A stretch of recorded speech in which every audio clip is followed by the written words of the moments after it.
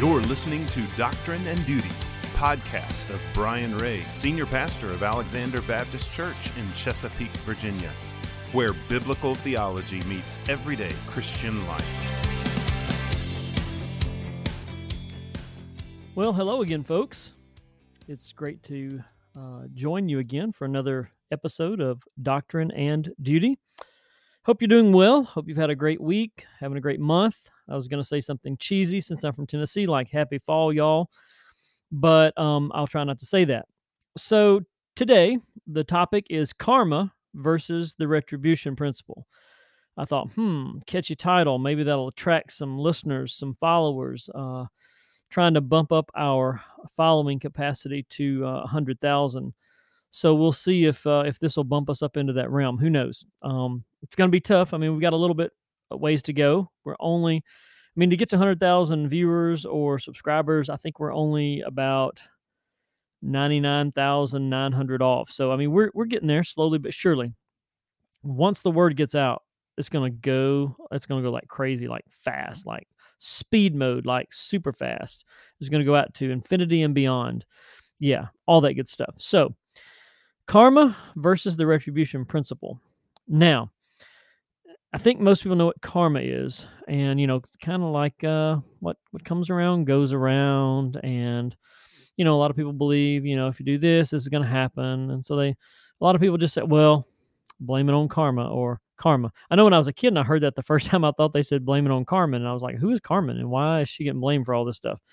Then I thought, well, maybe it's caramel or caramel, and I'm like, that's good stuff. You can't put bad stuff on caramel. Can't blame caramel for that, but it is karma. So let's go to the retribution principle. It was a very commonly held doctrinal belief. By the way, just to clarify, false doctrine. So karma is false, and the retribution principle is false. They are false doctrines. They are false teachings. And very simply, they are both to be rejected on the grounds that God is both sovereign and providential. So the fact that God is sovereign and providential totally negates the thoughts, the claims of karma and the retribution principle. But in the Old Testament, and as we'll see in our text today, the New Testament, there was a pretty widely held belief that in the retribution principle. And basically, that is if something bad happens to you, it's because you did something bad to deserve it. Very interesting. So our text for the podcast today is John chapter 9.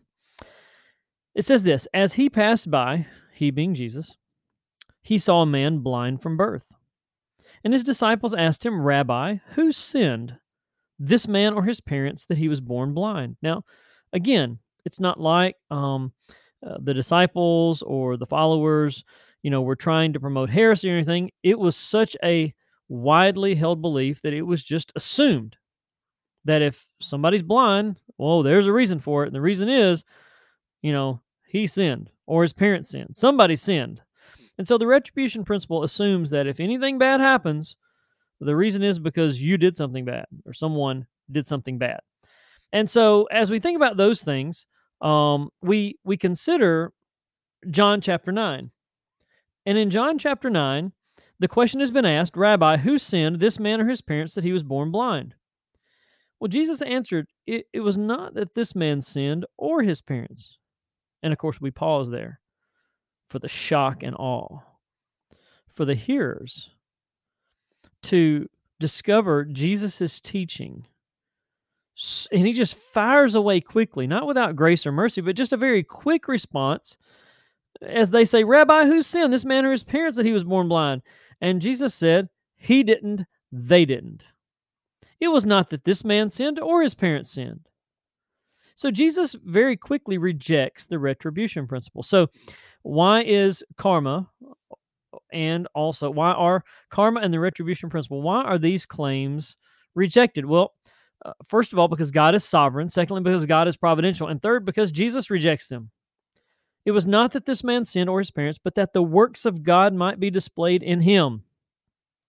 Do you realize that there are still components or lingerings of karma and the retribution principle, even in churches today?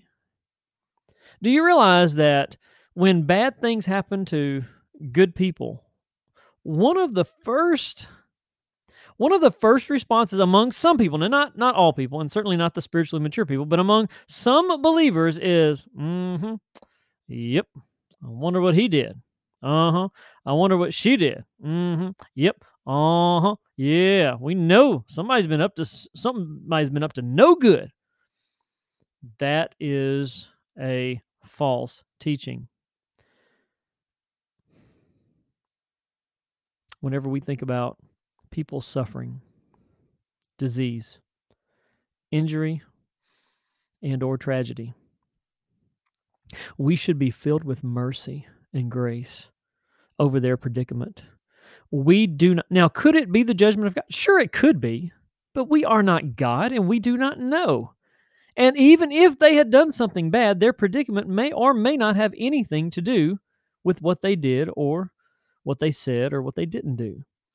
And so we must reject this heresy in all of its forms. Karma, the retribution principle, these things must be rejected on the grounds of the Word of God. By the way, as believers, we should hold dear and clear to the Word of God. The Word of God is our standard. The Word of God trumps everything else. You see, it's not my feeling or your feelings. It's not my thoughts or your thoughts. It's not my understanding or your understanding. It is the Word of God that directs us. Can I get an amen? If we are believers out there, we need to stand up. Our worship pastor did a special a few Sunday nights ago about stand up for Jesus based upon the old hymn. We stand up for all kinds of crazy things, and we sit down and we lay down for the gospel and for the kingdom and the glory of God. It is time for believers to stand on the Word of God and to reject all this nonsense that has to do with our thoughts, our understanding, our knowledge, and our feelings. Listen, the Word of God should direct and influence our thoughts, our feelings, our understandings, our aspiration. Everything should come under submission to the Word and the will and the ways of God. Amen. That's where we should be. We should not be directed or dictated by the culture, by society, by the world, by politicians, by anyone other than the Lord through His Word. And so Jesus says it was not that this man sinned or his parents sinned, but that the works of God might be displayed in him. Ha! This man was born blind.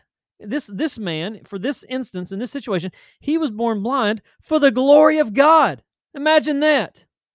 Do you realize that we were put on planet Earth for the glory of God? We exist for the glory of God. Now, I don't apologize from going into a podcast to preaching. You can't see me right now, but both of my hands are in the air, and I am pleading with you. I am pleading with others who would hear this that the Word of God trumps everything. Jesus says that the works of God might be displayed. We must work the works of Him who sent me while it is day. Night is coming when no one can work. As long as I am in the world, I am the light of the world. Having said these things, He spit on the ground. He made mud with His spit. He anointed the man's eyes with the mud and said, "Go wash in the pool of Siloam." So he went and washed, and he came back seeing. Now the neighbors, and everybody's got them. They said, neighbors. And those who had seen him before as a beggar were saying, "Is this not the man who used to sit and beg?" Some said, "It is he." Others said, "No, but he's like him." He kept saying, "I am the man." So they said to him, "Then how were your eyes opened?" And he answered, "The man called Jesus made mud. He anointed my eyes and said to me, 'Go to Siloam and wash.' So I went and washed and received my sight." They said to him, "Where is he now?" He said, "I do not know." They brought him to the Pharisees, the man who had been formerly blind. Now it was a Sabbath day when Jesus made the mud and opened his eyes. So the Pharisees again asked him how he had received his sight. And he said to them, "He put mud on my eyes, and I washed, and now I see." Some of the Pharisees said, "This man is not from God, for he does not keep the Sabbath." But others said, "How can a man who is a sinner do such things and such signs?" And there was a division among them. So they said again to the blind man, "What do you say about him, since he has opened your eyes?" He said, "He is a prophet." He goes on to say, and they go to his parents and try to get his parents to confess something, and his parents say, "Go ask him, he's old enough." And then they said, "What did he do to you? How did he open your eyes?" And he answered them, "I have told you already, and you wouldn't listen. Do you want to hear it again? Do you also want to become his disciples?" And they reviled him, saying, "You're his disciples, but we are disciples of Moses. We know that God has spoken to Moses, but as for this man, we do not know where he comes from." The man said, "Wow," or Shazam. "Why? This is an amazing thing. You don't know where he comes from, and yet he opened my eyes. We know that God does not listen to sinners, but if anyone is a worshiper of God and does his will, God listens to him. Never since the world began has it been heard that anyone opened the eyes of a man born blind. If this man were not from God, he could do nothing." They answered him, "You were born in sin." See, there's the retribution principle. "And would you teach us?" And they cast him out.